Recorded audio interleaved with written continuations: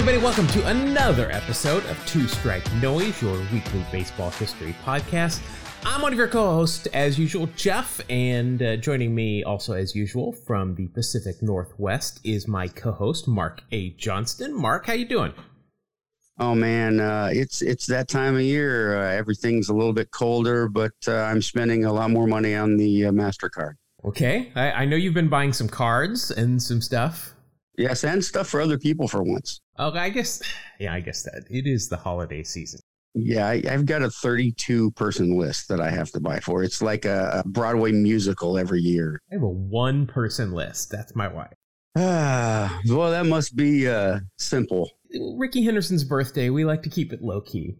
But that's the holiday that we celebrate in this household. We'll get to that. We'll talk to that here in a little bit about birthdays coming up here on the 25th. I mean, there's one real famous birthday, but there's also some others that we'll get to. But Mark, this is our last episode of the year. We're going to take next year. We're going to take next year off. So we'll see you guys later. No, we're going to take next week off. But I think we're going to be around. I think we're going to do a rewatch of some baseball stuff on Twitch and YouTube. I'm not sure if it's going to be This Week in Baseball again. I have got a lot of other baseball videos that I think would be fun to watch as well. So be on the lookout for that. We'll post that on our social media probably sometime next week when we nail down a time we want to do it. But I think we'll have some fun watching some baseball stuff next week, and hopefully some people can join us again. But Mark, this week we're going to kind of take it easy because it is the last show of the year, and we are going to do one of our infamous but much loved Tales from the Dugout episode, version 22. You ready to get into it? 22, that's awesome. 22, yeah. This is show number 146. We are almost 100 episodes past the Rickey Henderson episode. Wow. Now that blows me away. We might be primed for another Rickey Henderson episode. Well, we haven't done a Nolan Ryan one in over 100, so maybe. Yeah. That was show number 34. So we've got some stuff to catch up on. But before we get into anything here this week, as usual, let us first take a little BP and make sure that we're all warmed up. First of all, we want to wish a happy early birthday to Connie Mack. He was born on December 22nd, 1862. I think you were 2 years old at that point, were you, Mark, I think? No, I was voting age. Oh, yeah, okay. Well, and you were a man, so you could vote at that point. So I guess That's right. He was born in East Brookfield, Massachusetts. Cornelius Alexander McGillicuddy. We've said that many times because it's fun to say. He actually changed his name to Connie Mack for one reason, and that was so that it would better fit on a scorecard. That's so awesome. Yeah. That's something you and I would do right there. So instead of Cornelius McGillicuddy, it became Connie Mack, so it could fit on that better. We've talked about it before. Do you remember what position old Connie Mack played when he was not in a suit and bow tie in the dugout? I probably remember, but don't want to say it. He was a catcher, just like Tom Brady. Oh, yes, right. What was I thinking? I think he was also 8'9", so very tall for a catcher. But just like Tom Brady from last week. Also, looking through some other historical things that happened this week in history, I saw that tomorrow is the anniversary of Mr. Bill DeWitt Jr., not to be confused with Joyce DeWitt from Three's Company. Bill DeWitt Jr. and two other partners purchased the St. Louis Cardinals from Anheuser-Busch for a reported $150 million in 1995. Now, why would I bring this up? Just an ownership change for the Cardinals. Well, DeWitt has actually been around baseball his entire life. His father owned the St. Louis Browns at one point and the Cincinnati Reds. And DeWitt Jr. was a bat boy at one point for when he was young.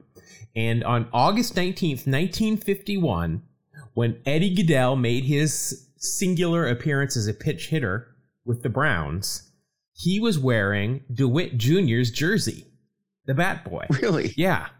I had never heard that story before. That's crazy. That's very, actually, that just shows how deep you delve into things, my friend. I think that is really cool. I mean, if I ever met now the owner of the Cardinals, I mean, it would be cool, in the first place, just to say, hey, Cardinals, good, very historic franchise. But this is definitely what I would be asking him about. Well, of course. Yeah. All right. Another thing I got, Jamie Moyer. You've heard of him, right? Oh, absolutely love him. Yep. Yep, we've talked about him. He's played forever. Interesting fact, there have only been 2 players with the last name of Moyer to ever appear in Major League Baseball. Ed Moyer was a pitcher who played 1 season in 1910 for the Washington Senators. He went 0 for 3 with a 3.24 ERA. That was it. 6 games. That was his career. Ed Moyer died on November 18th, 1962. Okay. Can you guess who was born on November 18th, 1962? I think you're going to tell me it was another Moyer. I am. How weird is that? That's crazy. That is just, that just blows my mind. There have been 2 Moyers that have played in Major League Baseball, and one of them died on the same day that the next one was born. It's like the movie Highlander. Oh, there can only be one. That's right. Well, actually, now there's none. There are no Moyers. I think Jamie's still looking for a non-roster spot invite to spring training once everything gets squared away this year, though. You know, and there's a couple teams I think he could make. Oakland is probably open to it. He might be too expensive for them. Yeah, it probably is. All right, so before we get into to trivia, Mark, I hate to tell you, but we're gonna have to go to court real quick here. Oh. Now, apparently I think it was last week, we were talking about some college baseball programs, and I referred to Cal State Fullerton as the Dirtbags, and that is apparently not correct. I cannot find this email that told me this, and I apologize, but I thank whoever told me. It is actually the Long Beach State program is the Dirtbags. Cal State Fullerton are actually the Titans. Oh, okay. So I did just do a quick peek here. Long Beach State has had quite a list of good players come through. Bobby Crosby, Jason Giambi, Evan Longoria, Steve Traxel, Troy Tulowitzki, Jason Vargas, Jared Weaver. A bunch of really good players have come through Long Beach State. And then I also looked up Cal State Fullerton, who also has some really good players like Tim Wallach, Phil Nevin, Mark Kotze, who apparently might be the next manager of my Oakland Athletics. Really? Yeah, they've come through as well. So two good baseball programs. Definitely, yeah. We didn't get that part wrong. No, yeah, a good baseball program. But unfortunately, Mark, one of your only jobs on this podcast is to catch these things when I say them, and you didn't. So yeah. My bad. Yeah, I'm gonna go ahead and fine you $4.20, and we'll just put that right on your tab, which is due here at the end of the year. So, oh well, then you can go on vacation. All right, let's head into trivia. Mark, last week I asked a question, and I was trying to make it harder because apparently, like I said last week, I was the only one in the country that did not know that Tom Brady was indeed drafted by the Montreal Expos. So the player I ask is, of players that have played for at least 2 different teams in their career, what is the longest time spent with a single team? Right. We did definitely a step down in the number of responses from the week before. I don't know if because it wasn't related to football or if this was just harder. But do you have any guesses here as to who might have played the longest for one team while still playing for another team in their career? No, I don't have any guesses. I mean, I do, but they'll all be wrong. All right. Well, the answer is 22 years, and it's shared by 2 players, by Cap Anson and Ty Cobb. Wow. So 22 years by a blatant racist and Ty Cobb.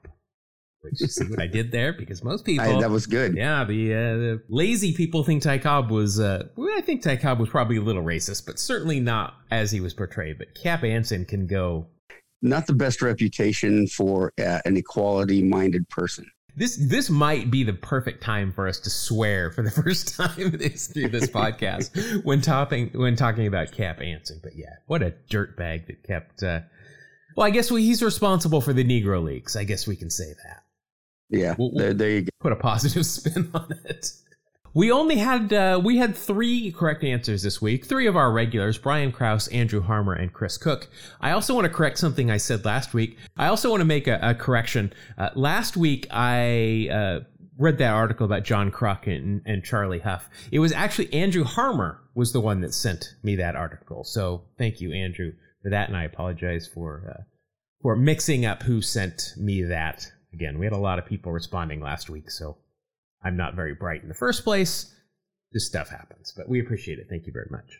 All right, new trivia question for you, and I think this one is going to be a fun one. It's about Japanese baseball. Well, it's not about Japanese baseball. It's Japanese baseball related, and I've got some Japanese baseball stuff coming up. So, in 1995, 20-year-old pitcher Masafumi Hirai, and I'm sure I butchered that, but he was pitching for the Oryx Blue Wave, Ichiro's old team, and he ended up with a 15-5 record. Very nice, you say. Nice, yes. One thing, he was their closer. He also finished with 27 saves. So that... What? Yeah. He led the team in wins as their closer with 27 saves as well. That's a pretty good season. Yeah. So my question for you is, who holds the major league record for most wins in a single season without a single game started? Ooh, I like this one. Yeah, I think this will be a fun one. I think you can probably plug it into StatHead pretty quickly and figure it out. But I like to let people kind of think about it first. Yeah. So in what did I say? In 1995, Masafumi Hirai appeared in 53 games, 0 starts, 15-5. 2.32 ERA. In 85 innings, he struck out 82 batters. I'll take that any day of the week. Yeah, I'm wondering if he came in a lot of tie games late as well. And, it may have been. Got the lead. He's a 20-year-old pitcher at this point. Wow. He went on to pitch for 21 seasons in Japan. He retired in 2014. A record of 67-45 with 56 career saves. So I think he became a middle reliever. It kind of looks like. It's just so odd. Yeah, 1 year in 2003, he went from Oryx to Chinuchi, where he started 20 games, appeared in 40. So he started 45 games in his career over 669 games. Mainly a reliever his entire career. That's an interesting combination of talents right there. Yeah, I'm assuming he had to have just become a middle reliever as he went on there. But so there it is. Who in the Major League Baseball record book has the most wins in a single season without starting a single game? If you want to go ahead and let us know, you can reach us various methods. We'll tell you how to do that at the end of the show. All right, Mark, it's time to get into it. Let's get into the meat and potatoes of the show. It is time for Tales from the Dugout. I'm going to start us off this week.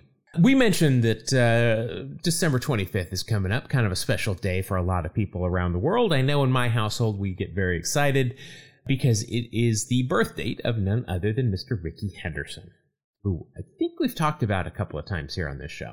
Not sure. Yeah, it's interesting. As we were doing show prep, I happened to ask Jeff, are you going to mention December 25th birthdays by chance? Already had it all prepped right here. Actually, 3 Hall of Famers have been born on December 25th. Of course, Rickey Henderson, who is by far the best of the bunch there. Also, Nellie Fox and Pud Gavin were born on this day. I'm pretty sure Pud was a pitcher. Let's see, pitched 705 games in his career, 365 wins. Good total. 310 losses. We'll look the other way. He was a prolific pitcher. Let's put it that way. 1883, he had a great year for the Buffalo Bison. He went 46-29. He started 76 games and finished 75 of them. What happened in the other game? I do not know. 5 shutouts, 656 in a third innings. I bet his arm was a bit tired.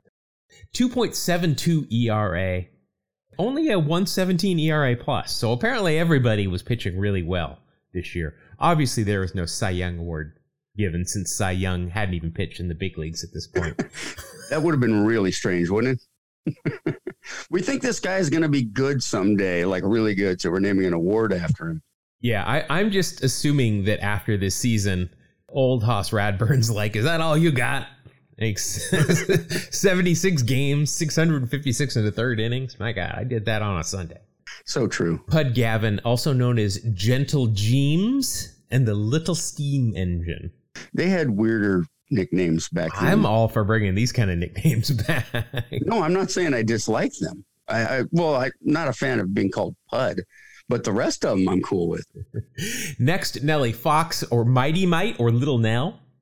He played for the White Sox, is where he's most remembered. Really good fielding second baseman. MVP of the American League in 1959. He ended up with a 288 average over 19 years. A lot of black ink here. A lot of black ink. A good bunter as well. My goodness. Double digits almost every single year of his career. Led the league in hitting 4 years. Led the league in caught stealing. I like to mention that. And also led the league in triples. But Nellie Fox. And then, of course, I think we've covered Rickey Henderson quite a bit on this show. But by far the most home runs hitten by anybody born on Christmas Day. Also most games, plate appearances, at-bats, runs, hits, doubles, triples, home runs, RBIs, walks, intentional walks, strikeouts, hit by pitch. Not sacrifice hits, but sacrifice flies and grounded in. Oh, look at that. Nellie Fox grounded into 3 more double plays than Rickey Henderson did. So, all right, folks, thanks for tuning in. That was a fun show. There's your rundown on players that were born on Christmas Day, or as we celebrate Rickmas. There you go. We talked about this last week when we were talking about Dave Winfield, and I had some audio of him opening some old baseball cards. That was from Yahoo. And I guess this is a thing. I didn't know about it, but there's a guy for Yahoo that goes around and finds old players, and they open up a pack of baseball cards. And they kind of do what we do when we've got somebody on the show. They just want to hear some stories about some of the players. There's no game like we have or anything. But I found one with Rickey Henderson. Nice. So, of course, I had to watch it. Had a good time. And I heard Rickey tell a story on this episode with this guy. And they were pulling cards, and they pulled a Davey Johnson card, who I forget what year of cards they were looking at, but he was in a Mets uniform. This is what Rickey had to say when they pulled the Davey Johnson card. Davey Johnson? David Johnson. David Johnson. All right, now, first of all, I just want to stop there, because the host says Davey Johnson, and Rickey goes, David Johnson. So that jibs with what Bobby Valentine said, is that Rickey never knows anybody's name. So it works. All right, let's listen to this. Davey Johnson? David Johnson. David Johnson, I got to play with David Johnson as a manager when I was in New York. And I think I was doing the same thing that I was doing with the A's. I didn't think I had needed that much spring training. I was always getting in shape before spring training. And I think the early part of the spring training, players was coming to get in shape. They might have been in the East Coast, the cold side, that they couldn't go out and get themselves in top shape. And I'm one of the guys that got myself in top shape for spring training. Rickey, come prepared, man. And David Johnson, when I got to spring training with him, and I came in there late, he pulled me in the office, and he got real mad at me. And I told him, I said, if you got a player out there that's in better shape than me, then you can come and talk to me. But he didn't have a player in better shape, so he said, just go out there and play. So he was one of the guys like that. So there's a little unpack to this story. And I don't know how to tell Rickey this. Rickey never played for David or Davey Johnson. Never played under him. Wow. I'm not, he said when he was playing in New York. So I'm not sure if he means the Yankees or the Mets. Now, when he was with the Mets, he played under our guest from just a couple of shows ago, Bob Valentine. Definitely not Davey Johnson. When he was in New York, here are his managers while he was a member of the Yankees. Yogi Berra and Billy Martin, Lou Piniella, Billy Martin again, and Dallas Green for a little bit. And then he was traded in Bucky Dent. So at no point did Rickey Henderson ever play for Davey Johnson. But apparently he and Davey had a conversation that Rickey didn't have to work that hard. You know what's great is that I know Rickey's career fairly well, and I couldn't tell you the number of teams or managers he's played for, and I think it's to the point where even Rickey doesn't know. So I think that's all that was him having such a illustrious career that he doesn't remember who he played and didn't play for. It's hard to remember that many teammates, and I think that's why when Bobby Valentine said he just called everybody player or coach, I think that's why. And I think you're onto it, but it's just I really am guessing that he met Bobby Valentine at that point. I don't know. Maybe when we have Rickey on the show, we'll be able to figure it out, get to the bottom. That will happen. I thought that is a quintessential Rickey Henderson story, playing for David Johnson at some point. So. That's awesome. All right, Mark, what do you got for us this week? Actually, I was doing some research and it ended up kind of going nowhere. So I got real lucky, and last night I decided to watch a movie called 8-Bit Christmas. Now, this is pretty new, and you'll see where I'm going with this here in a minute. It stars Neil Patrick Harris, and it's done in sort of a Wonder Years or Christmas Story way, where he's reminiscing about previous Christmases and so on like that. Well, he thinks about, and he's telling his daughter about a time when he was collecting cards. Him and his buddies were obsessed with getting a Nintendo 8-bit. Okay, and they were going to do anything it took to do so. And they had this amazing scene where they were planning on how to do it and how to get a hold of it. As it goes, they come across they're opening a pack of 89 Fleer. They didn't have the rights, obviously, to use the Fleer name or the design of the cards because it wasn't remotely close, but it was good enough for, a layman. He opens it up and he goes, "Whoa." And they go, "What?" And he goes, "I just got a Ripken." He goes, "Really, Cal?" "No, Billy, but look, there's a swear word on the back." And this ends up becoming the basis for where they start getting their money to buy their Nintendo. And I was thinking about, it really was a huge deal. Now, those of you that don't know the story of Bill Ripken and the bat, I can't go into it too deep, but let's just say players write their name or number on the knob of their bats, generally speaking. And he apparently had a nickname that started with the letter F, and that was what he used as his moniker to pick up his bats. Well, as he held it and posed for his picture for Fleer, that nickname came across very clearly on the knob of the bat.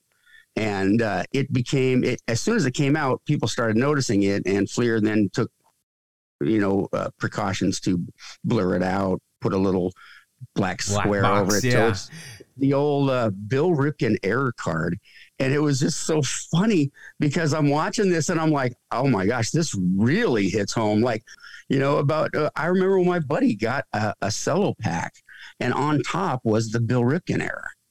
And something like that. This was a huge deal. And, Bill Ripken, not a household name by any stretch of the imagination, but very well known to card collectors out of the 80s and early 90s as one of the most sought after, for all the wrong reasons, cards of all time. And then seeing it portrayed in this movie. And by the way, I give the movie a big thumbs up. I thought it was fun. It's done in the vein of A Christmas Story. Like I said, he tells the stories, he reminisces about them.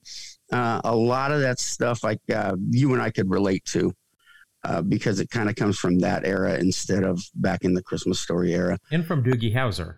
Yeah, Neil Patrick Harris, and Steve Zahn's in it too. And I love Steve Zahn because he was the guitar player in That Thing You Do. But good movie. If you get a chance, I found it on HBO Max, I think. Check it out.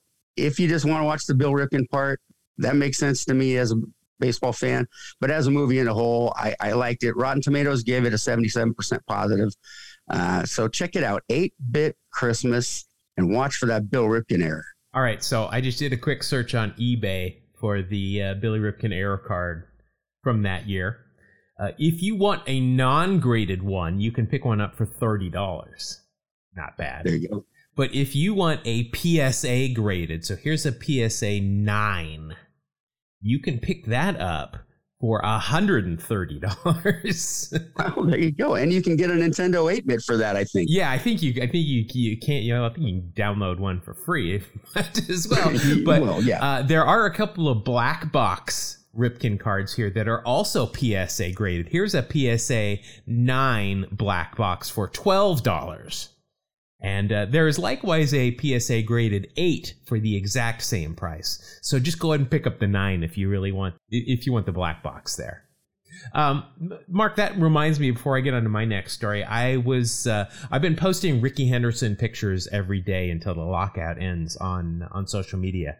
Been very popular. I've been really happy with the response. Get a lot of new people putting eyeballs on our stuff. And I posted one the other day of Rickey Henderson in one of his first couple of years in the league, and he's at Old Comiskey Park. Scoreboard's in the background. It's during BP, and he's got one of those Mizuno jackets on underneath his jersey. You know what I'm talking about? Yes, I do. The puffy, shiny things. Not the shiny little windbreakers, but the puffy ones. Well, no, it's the one that looks like you would wear if you were a wrestler in high school and you're trying to make weight. Okay. Trying to sweat it out. Yeah. So I didn't know exactly what material that was. Somebody was asking me, and it looks like rubber. It's not rubber. I thought it was plastic. It's not plastic. It's actually polyurethane. And I did a quick look on the internet as I was talking to this person on social media, and on eBay you can still buy these Mizuno polyurethane, they're called pullover baseball jackets. You can own one for only $900. Wow. $900. Now there is one that is a light blue here that is $750, but the rest of them are all just priced for some reason near $1,000. So there's a huge market for these. They're not autographed. Apparently. They're not display models. I'm guessing that they are. You can't. They're no longer being made, obviously. Right. My gosh, though, if you have one and you want to part with it for some quick, well, I say quick money, but I don't see any of these being sold. But they are for sale if you are so interested. All right, I got one last story here before we get into Wax Packs Heroes. I mentioned that I wanted to talk about some Japanese baseball during the show here, and this is what I wanted to talk about. So during World War II, similar to how a certain sect of people here in the United States tried to get freedom fries to become a thing after 9/11, well, during World War II, Japan made some changes to baseball to try and make it look less American. I mean, obviously, baseball's pretty close to as American as you can get, right? Baseball, hot dogs, apple pie, and Chevrolet. I think that was a Chevy commercial, wasn't it? It was. You got it dead on in the right order. Baseball, hot dogs, apple pie, and Chevrolet. Baseball, hot dogs, apple pie. Because I was thinking, well, isn't Ford a little bit more American? But I don't know what the American... I'm not going to get in the middle of this. People are crazy about that Ford Chevy argument. I'm out. Well, we're not a NASCAR podcast. No. If you like Ford and if you like Chevy, we're happy for you. Yeah. Okay. No letters. Neither of us have that Calvin sticker on our car where he's doing the business on the logo. Oh, man. Of all things to bring up. Okay. Regardless, if the Japanese were going to continue playing and watching baseball, which a lot of people in the country were already, questioning that since it was the sport of the enemy, they had to change some of the English phrases that were actually being used in Japan to talk about baseball and describe things that are going on in the game. Despite the fact that everybody knew exactly where this game had come from, which of course is Abner Doubleday's backyard, right? That's who invented baseball, totally. So a couple of these words. So instead of saying strike, and again, I do not speak Japanese, so when I mispronounce these, I apologize. Instead of saying strike, they would say Yoshi. Okay. Kind of like Nintendo, Yoshi, which meant good when a pitcher threw something that was a strike. When it was a ball, dame, or bad ball. Okay. Out? Nope. Instead, they would say haike, or back off. I like that. Yeah, I like back off. You're out. Back off. I would have gone with step off, but Ooh. that wasn't around. I don't think that phrase was around then. The pitcher and the catcher were no longer called a battery. And I know I'm going to say this one wrong. Taida Kikan. Taide Kikan. Something like that. It translates to anti-hitting engine. Now, let me tell you something. If Nolan Ryan was anything, he was an anti-hitting engine. I like that one. Players would not ask for time. Instead, they would say teishi, or stop. Stop. Don't do it. Not just the way things were referred to as were changed. Some of the rules were actually changed because Japanese players should not display any behavior that ran against the warrior code. So remember, during World War II, you've got Japanese fighter pilots who are going on kamikaze missions and just flying their plane into targets. Well, batters could not attempt to get out of the way of incoming pitches because the warrior code said that you should be tough enough to take a beating.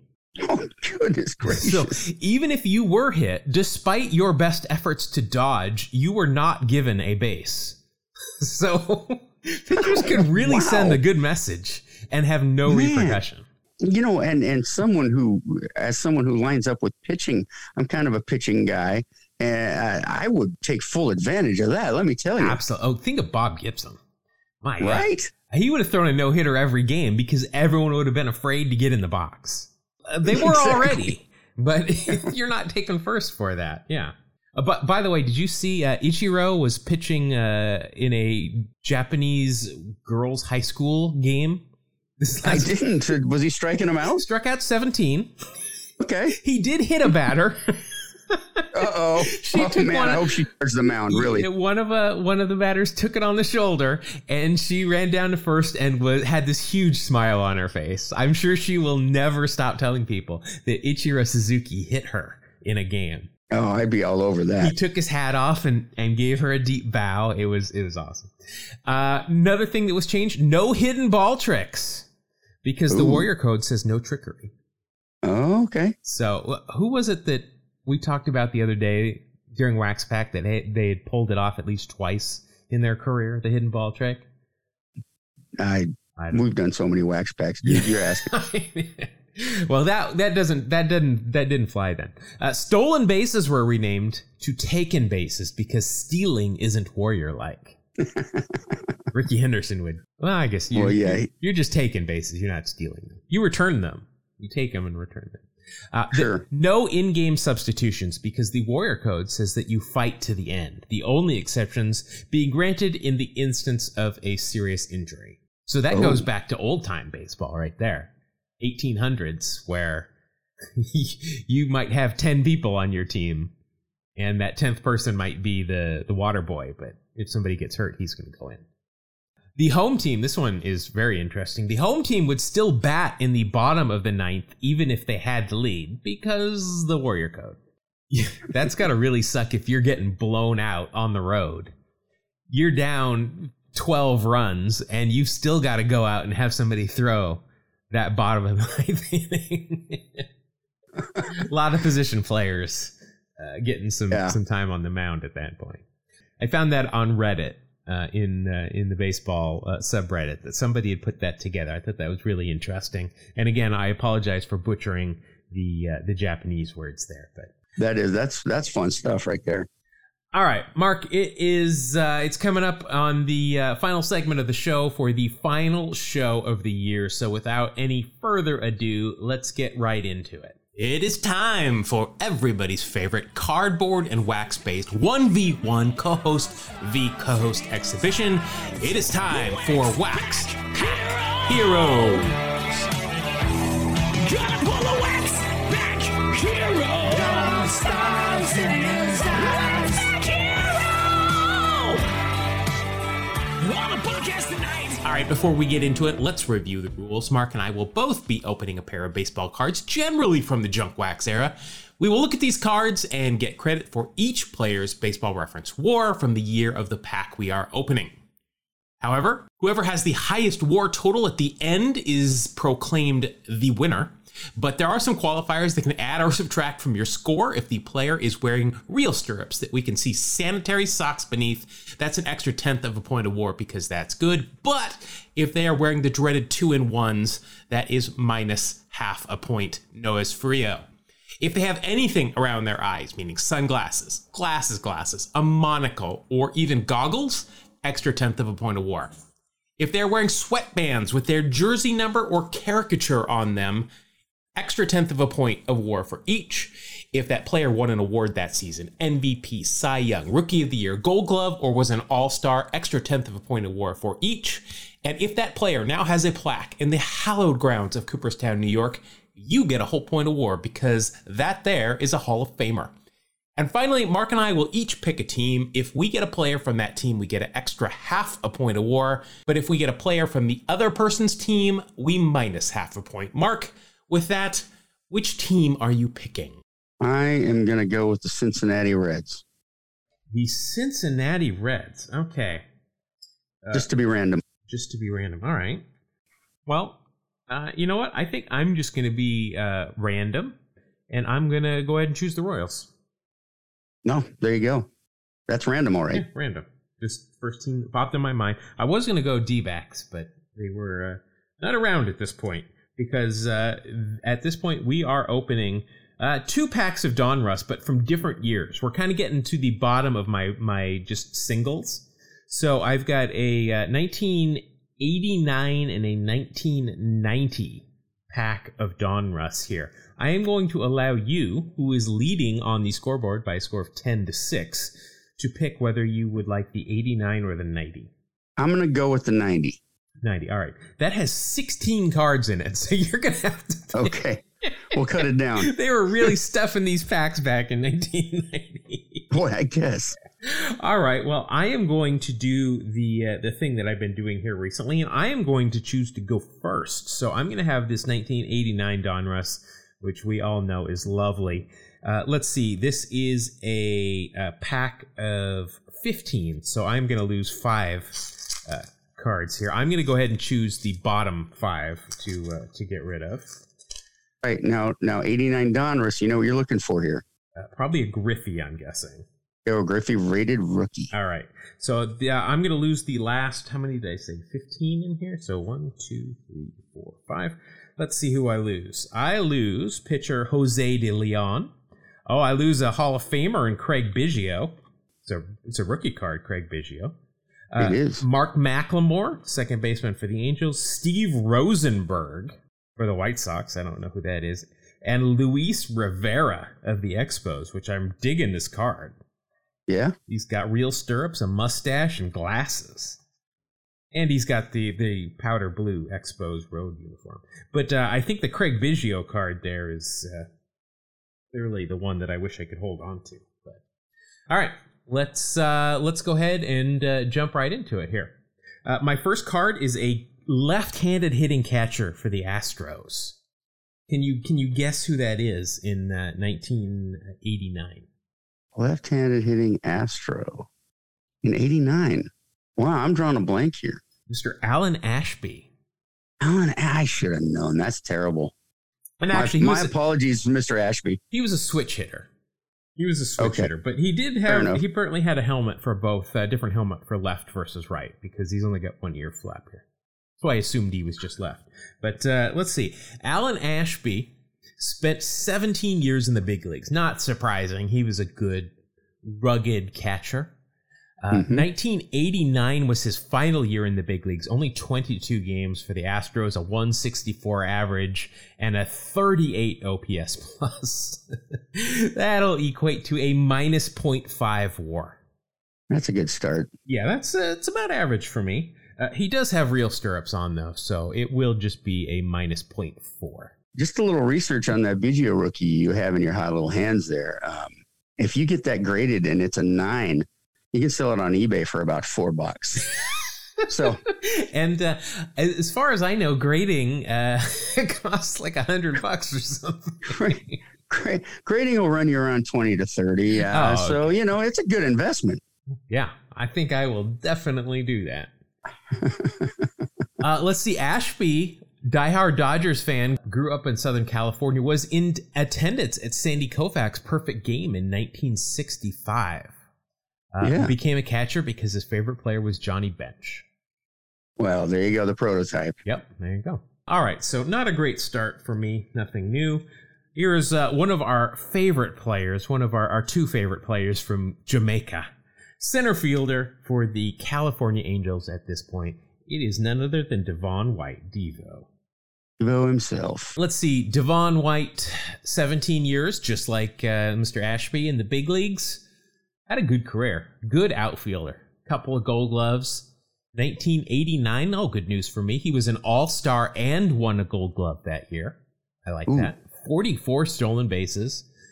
245 average. Did not get on base a lot with a 282 on base. That's guy that walked a ton. Awful. Did strike out.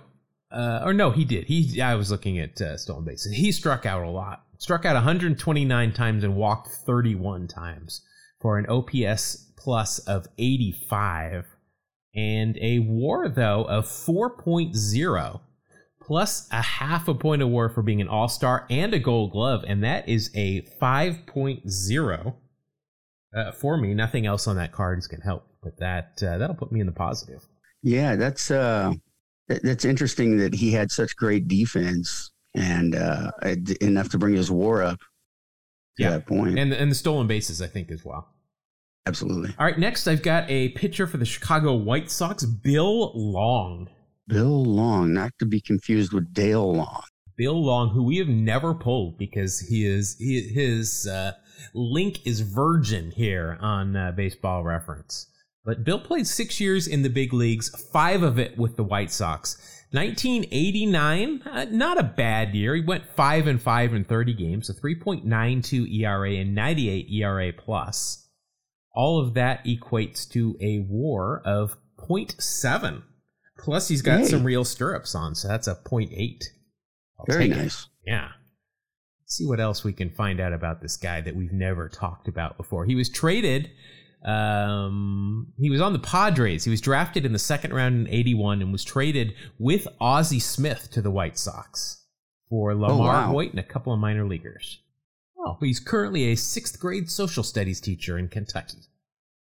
Very nice. Underrated. Social studies is underrated, I think. I always enjoyed social studies. That was it was interesting, and I always got good grades in social studies. All right, next we have got an infielder for the Montreal Expos. He went on to become Speaker of the House. It's Tom Foley. I think you're getting Foley's mixed up here. Oh, this is not the senator from the state of Washington that was Speaker of the House. Yeah. Congressman Foley was defeated at home in an election when he was Speaker of the House. It was really strange. I remember I was at Wazoo at that point, and the theory going around was that people thought that whoever they elected would then become Speaker of the House. It's just not how that works. No, it doesn't quite work that way. They weren't paying attention in social studies. No, exactly. That is it. All right, let's see. 13 years in the big leagues for Tom Foley. He was 29 in 1989 playing for the Expos, appeared in 122 games, only hit 229, a 314 on base, and an 89 OPS plus. And all of that equates to a WAR of 1.3. I think I've got some defense to thank for that, but nothing else on this card is going to help me out. That'll bring my total up to 6.7. This is how Foley describes his career. I really wasn't a great player, but I was an average major league player who did the little things. That'll get you a good career in baseball. Yeah, absolutely. That you become very important to the coaching staff. All right. Next, we've got a pitcher for Atlanta. It is Jose Alvarez. I am not familiar with Jose Alvarez. No, my first question was going to be, okay, Mr. I work for the Braves. Tell us about this guy. Yeah, this is 1989. This is 10 years before I was around. What are you saying, man? You saying I think you're older than you really are? There is a current Jose Alvarez that is pitching for the Giants, but I am having a hard time finding this one. 1981 through 1989. But during that span, he only played for 4 years in the big leagues. 1989 was his final year, went 3-3, not bad. 2.86 ERA, a 1.27 ERA plus, and that equates to a WAR of 0.6. Nothing else on this card is going to help me out. He's got a healthy bunch of chest hair that is creeping up his throat.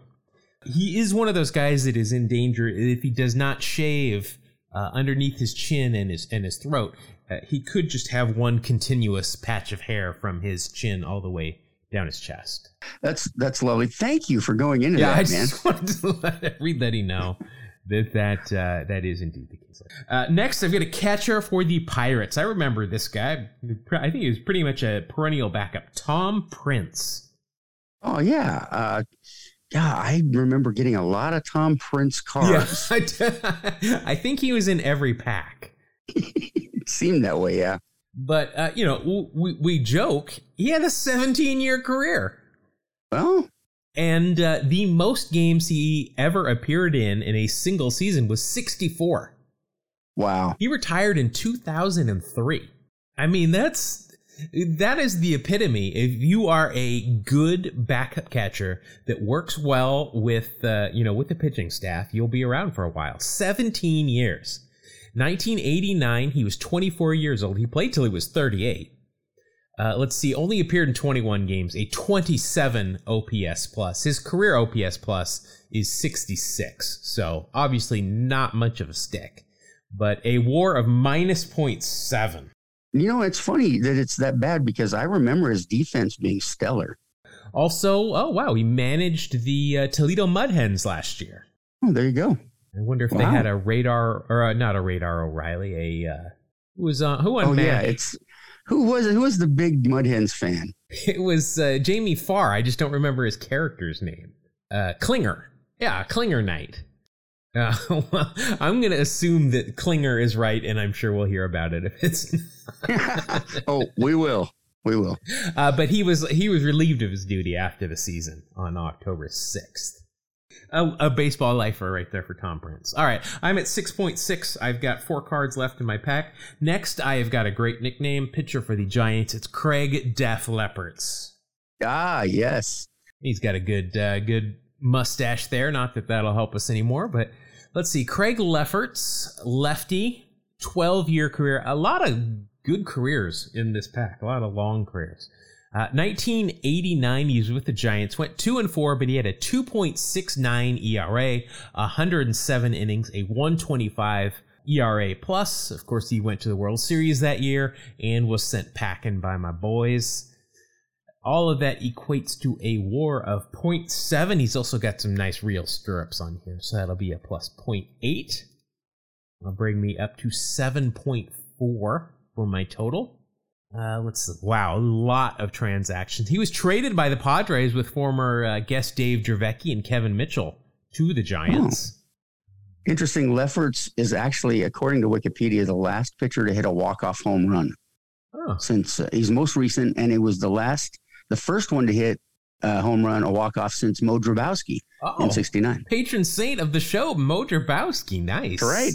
We are now, one step to Kevin Bacon. I mean, to two-strike noise. Wow, Mo Drabowski, John Kruk.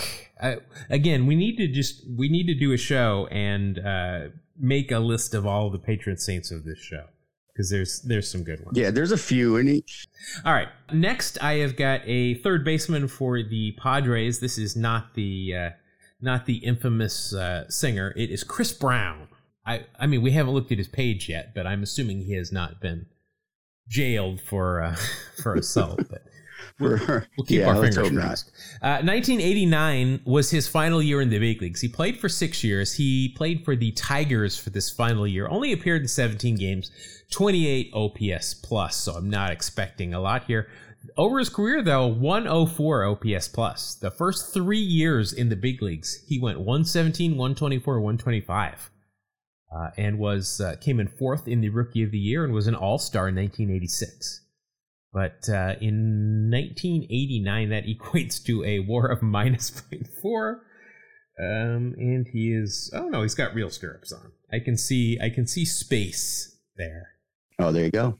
And he's got something on his sweatbands, but it's not a caricature or a jersey number, so nothing there. So that'll be a minus 0.3, but I am going in the wrong direction here.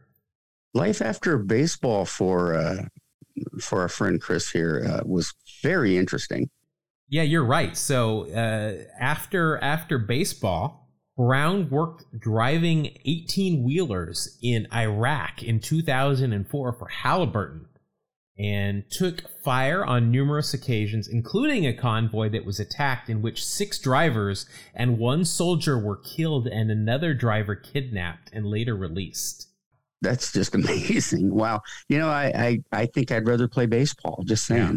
Unfortunately, though, he has passed away due to another incident that will, you know, look it up. You can look it up, but we're going to not talk about that. All right, so I am at 7.1. I've got 2 cards left. We've got a nasty boy. Uh-oh. It's your favorite nasty boy, though. Oh, Dibble?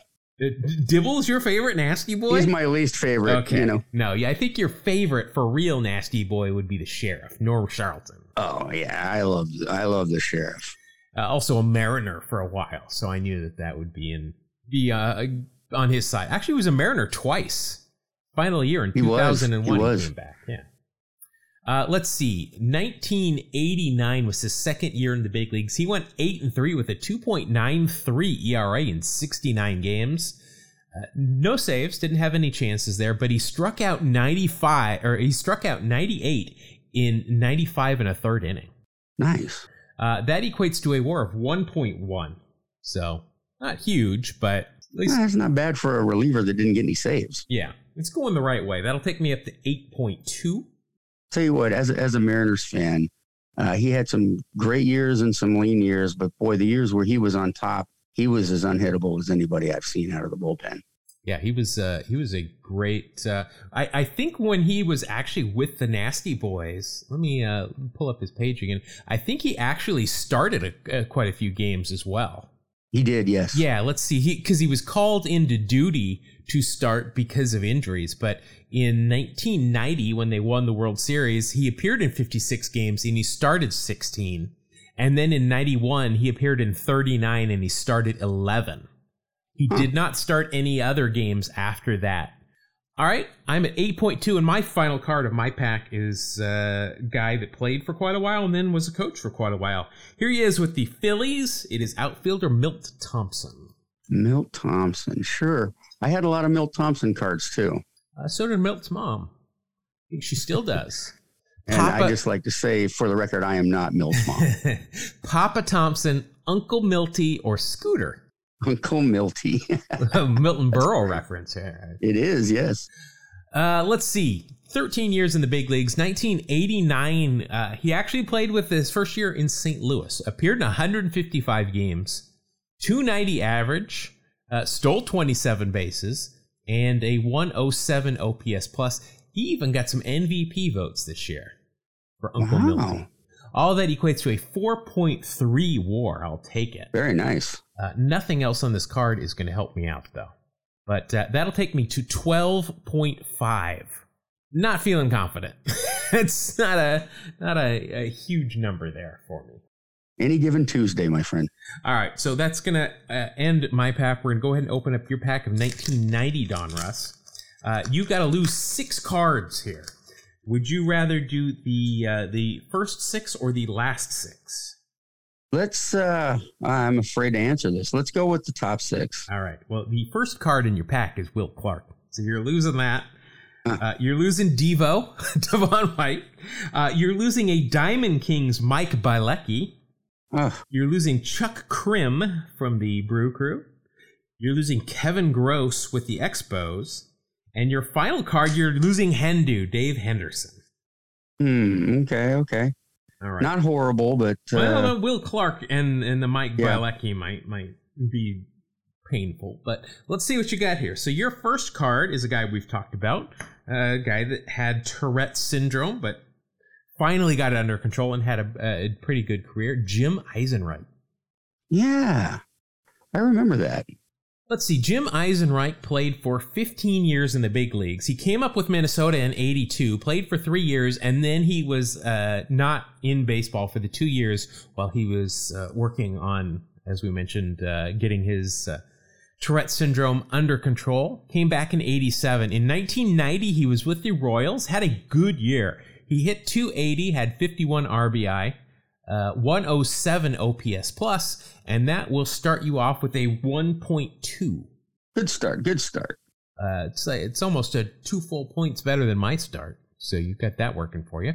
Eisenreich was part of that big trade in 98.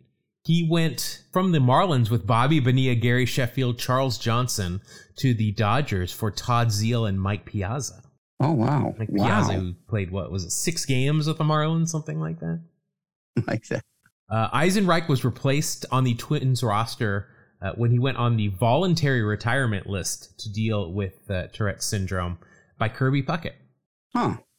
Next, you've got a pitcher for the Guardians. He went on to become a pitching coach as well, John Farrell. John Farrell. Boy, I don't remember a whole lot about him. I think he played for a while, though. Let's see, the father of Luke Farrell. I think I've heard that name on games, and they always mention that his father was John. Let's see. Yeah, as you said, 8 years in the big leagues. 1990 was his final year in Cleveland. Went 4-5 with a 4.28 ERA, a 92 ERA plus, and that equates to a WAR of positive 0.8. I was a little worried we weren't going to be positive there. You know, did we? I again did not look for our teams on my pack. Getting that rule. Yeah, it's still a little new to us. And unfortunately, you chose the Reds, and Norm Charlton is on the Reds. I did not have a Royal, so actually my score actually goes down to 12 even because of that. So make it a little bit easier for you. Norm Charlton getting me a save. Yeah. Yeah, Farrell was the Red Sox pitching coach when Terry Francona was there. Okay. That's how I remember him being a pitching coach, because he was there when they were playing really well. When they were going to the World Series every year, or every other year. Because they would finish, they'd win a World Series, and then they'd finish last, and then they would go back and win the World Series. All right, next we've got a Boston Red Sox. We were just talking about them. Here is one of our guys, Ellis Burks. I love Ellis Burks, absolutely. Do you think of Ellis Burks as a Red Sox or a Rocky? I think of him as Red Sox. I think I do too, for the most part. 18 years in the big leagues, 7 with Boston, 5 in Colorado, 3 in Cleveland, 3 in San Francisco, and 1 year with the White Sox, apparently, which he spent the full year there, 146 games in 1993. Huh. Let's see, 1990, good news for you, he was an All-Star and won a Gold Glove in center field. Beautiful. Let's see. Wow. Hit 296, 21 home runs, 89 RBI, 128 OPS plus. Oh. And wow, that only equates to a 3.3 WAR. But you're going to get a full point for the All-Star and the Gold Glove, so that'll be a plus 4.3. He was not a prolific base stealer in 90. 9 stolen bases, 11 caught. You might want to consider not stealing as much at that point. Here's an interesting fact. April 17th, 1994, Burks hit a game-winning home run in the bottom of the 10th inning against the Montreal Expos. It is the only ever walk-off home run hit at Mile High Stadium. Wow. Do you remember the way that field was configured?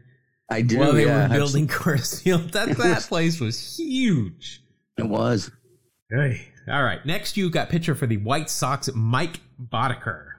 I remember Boddicker because he was on the Red Sox, they'd always face the A's in the ALCS. I remember him with Baltimore mostly, but also with the Red Sox. Yeah. Yep. Spent 9 years in Baltimore, 3 in Boston of his 14-year career. In 1990, wow, 17-8 for the Bo Sox, 3.36 ERA, a 1.22 ERA plus, and that equates to a WAR of 5.9. What? Wow. That's half of my total on Mike Boddicker. He won a Gold Glove in 1992, Oh, wow. so don't forget that. I was hoping you wouldn't see that. Yeah, he definitely won a Gold Glove in 1990. That brings your score to 12. You're 0.7 ahead of me about halfway through your pack. Mike Boddicker, 134 and 116 record over those 14 years. Not a bad career. He won 20 games in 1984. You know, Rod Carew, Hall of Famer, great hitter, really nice guy, right? He once called Boddicker's pitching repertoire Little League Slop. Wow. Ouch. Now, to Boddicker's credit, he also called one of his pitches a glorified changeup. He pitched from 3 different arm angles as well. Wow, I'm wondering. Let's take a peek at what Rod Carew hit off of Mike Boddicker. Yeah, so Rod Carew 1 for 11 against Mike Boddicker. He wasn't good at hitting little flop, apparently. Yeah, that absolutely makes sense as to why he would say that about his pitching repertoire there. All right, next you've got a catcher for the Yankees. It's Sluggo, Don Slott. Don Slott could hit. Don Slott, 16 years in the big leagues. Another one of those durable catchers. 1990 was his first year in Pittsburgh after leaving the Yankees. He hit 300, a 283 hitter over his career. You are absolutely correct. 375 on base, a 132 OPS plus. Jeez, that's a 2.3 WAR. Not bad. That brings your total up to 15. You will have very good card picking skills because I am just not even getting close to you here. Let me tell you something. It is 100% skill, too. Yeah. I think you're X-raying these packs before I pick them out. ESPN.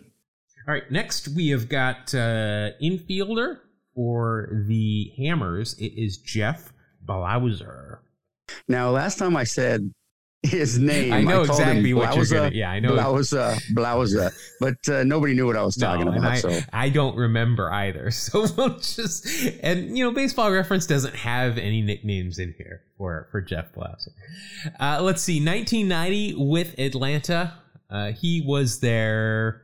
Yeah, he really was a true infielder. Played short, second, and third. Also got some time in center field. Huh.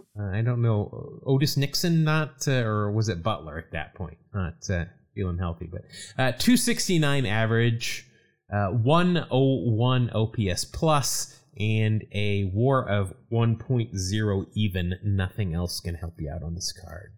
But you're well ahead of me, and unless they're all Phillies for the rest of the pack.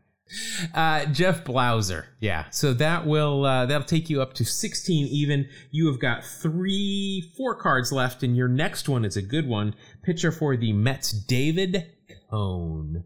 Well, we all know about David Cone's career. Yeah, boy. I mean, he pitched well for a long time. 17 years in the big leagues, 194 wins over that time, a lifetime 3.46 ERA. Led the league twice back-to-back in strikeouts in 90 and 91. That bodes well for you. In 90, he also led the league in strikeouts per 9 and his strikeout per walk ratio. So this is looking very good for you. Went 14 and 10 with a 3.23 ERA and a 1.17 ERA plus. That equates to a WAR of 3.8. Not bad. Can you just stop? Okay. Wait till you see these next guys. They're going to be terrible. Let's see. Dave Cone, of course, doing Yankee games on the Yes Network.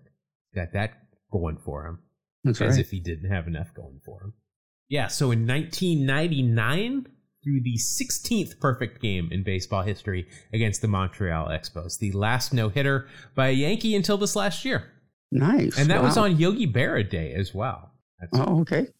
This is interesting. Just like our subject last week, Dave Winfield, Cone had a long-standing feud with owner George Steinbrenner as well.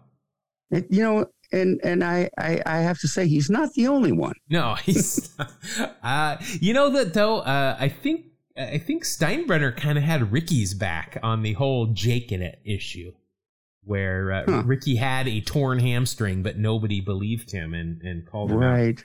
But yeah. All right. So you're at 19.8. I guess you're just trying to double my score is what you're going for here. Next, you've got an outfielder for the Orioles, Phil Bradley. Well, Bradley was also in a Mary uniform for a while. Absolutely was. In fact, I remember him more in a Mariner uniform than anything. 8 years in the big leagues, 5 years with Seattle, 2 with Baltimore. 1990 was his final year. He split it between Baltimore and the White Sox. He was about an average player his final year at age 31. All of that equates to, well, Baltimore, he was a .7 WAR, and with Chicago, he was a minus .1. So that'll be a plus 0.6 for you. Okay, I'll take that out of nowhere. Yeah, still going the right way. We've talked about Phil a couple of times, so we'll go on to your second to last card. It is a pitcher for the White Sox, which I want to say we had in my pack as well. It is Steve Rosenberg. He was in your pack. He was one of the guys that I ditched him. Yeah. So let's see what I missed out on. Probably positive. Well, actually, taking a look here, you should be pretty happy you didn't use his 89 numbers. It was 4 and 13. Well, let's take a look at his 90 numbers. He was 1-0 in 90, but he only appeared in 6 games. But yeah, that 89 campaign was rough. Yes, it was. 4 and 13, 4.94 ERA. Let's see what his WAR was in 89. It was a -1. A whole minus. In 90, though, it's only a minus 0.1. So he improved. Okay. Let's see. I've not heard of Steve Rosenberg. I don't remember him. I know of Saul Rosenberg from the Jerky Boys. Shockingly enough here, it says that Rosenberg is Jewish. But was he like Hank Greenberg called the Hebrew Hammer? I do not see any nicknames here. That's one of my favorite nicknames of all time. You know, he pitched in the big leagues, so pretty happy with that for him. But yeah, nothing else there for Steve Rosenberg. And your final card, your second Diamond King of the pack, not a Hall of Famer. You had him last week too, because I said not a Hall of Famer, though most people think he should be. It is Lou Whitaker. Sweet Lou, love it. All right, so I know we covered Sweet Lou last week. 19 years in the big leagues. 1990. Shockingly enough, he was with Detroit because that's the only team he ever played for. Hit .251, 28 home runs. That was a career high for him. And a 133 OPS plus. No All-Star, Gold Glove, anything like that this year, fortunately for me. And all that equates to a WAR of 3.8. And of course, he's got real stirrups in this painting, so that is a plus 3.9. And you ended up with a 24.2 total compared to my 12. Wow. Maybe we should institute a mercy rule or something. Well, I don't know if you've noticed this or not, but I'm tanking now. I'm looking for the first round draft pick, looking to rebuild because it's getting ugly. You're up 11-6 as the two-time champ. Long way to go. Yeah, for me, it's a long, long season. All right, so that's going to wrap up another episode of Wax Packs Heroes. It's going to wrap up our final episode of the season for Two Strike Noise. We've had a good year this year, Mark. We've had some good guests. We've done some topics that we didn't know about and were very interesting, so that's always fun. And we've got a lot of new listeners that we enjoy interacting with. If you do want to get a hold of us or just can't get enough of us throughout the week, you can always find us on social media. We are at Two Strike Noise on both Twitter and Instagram.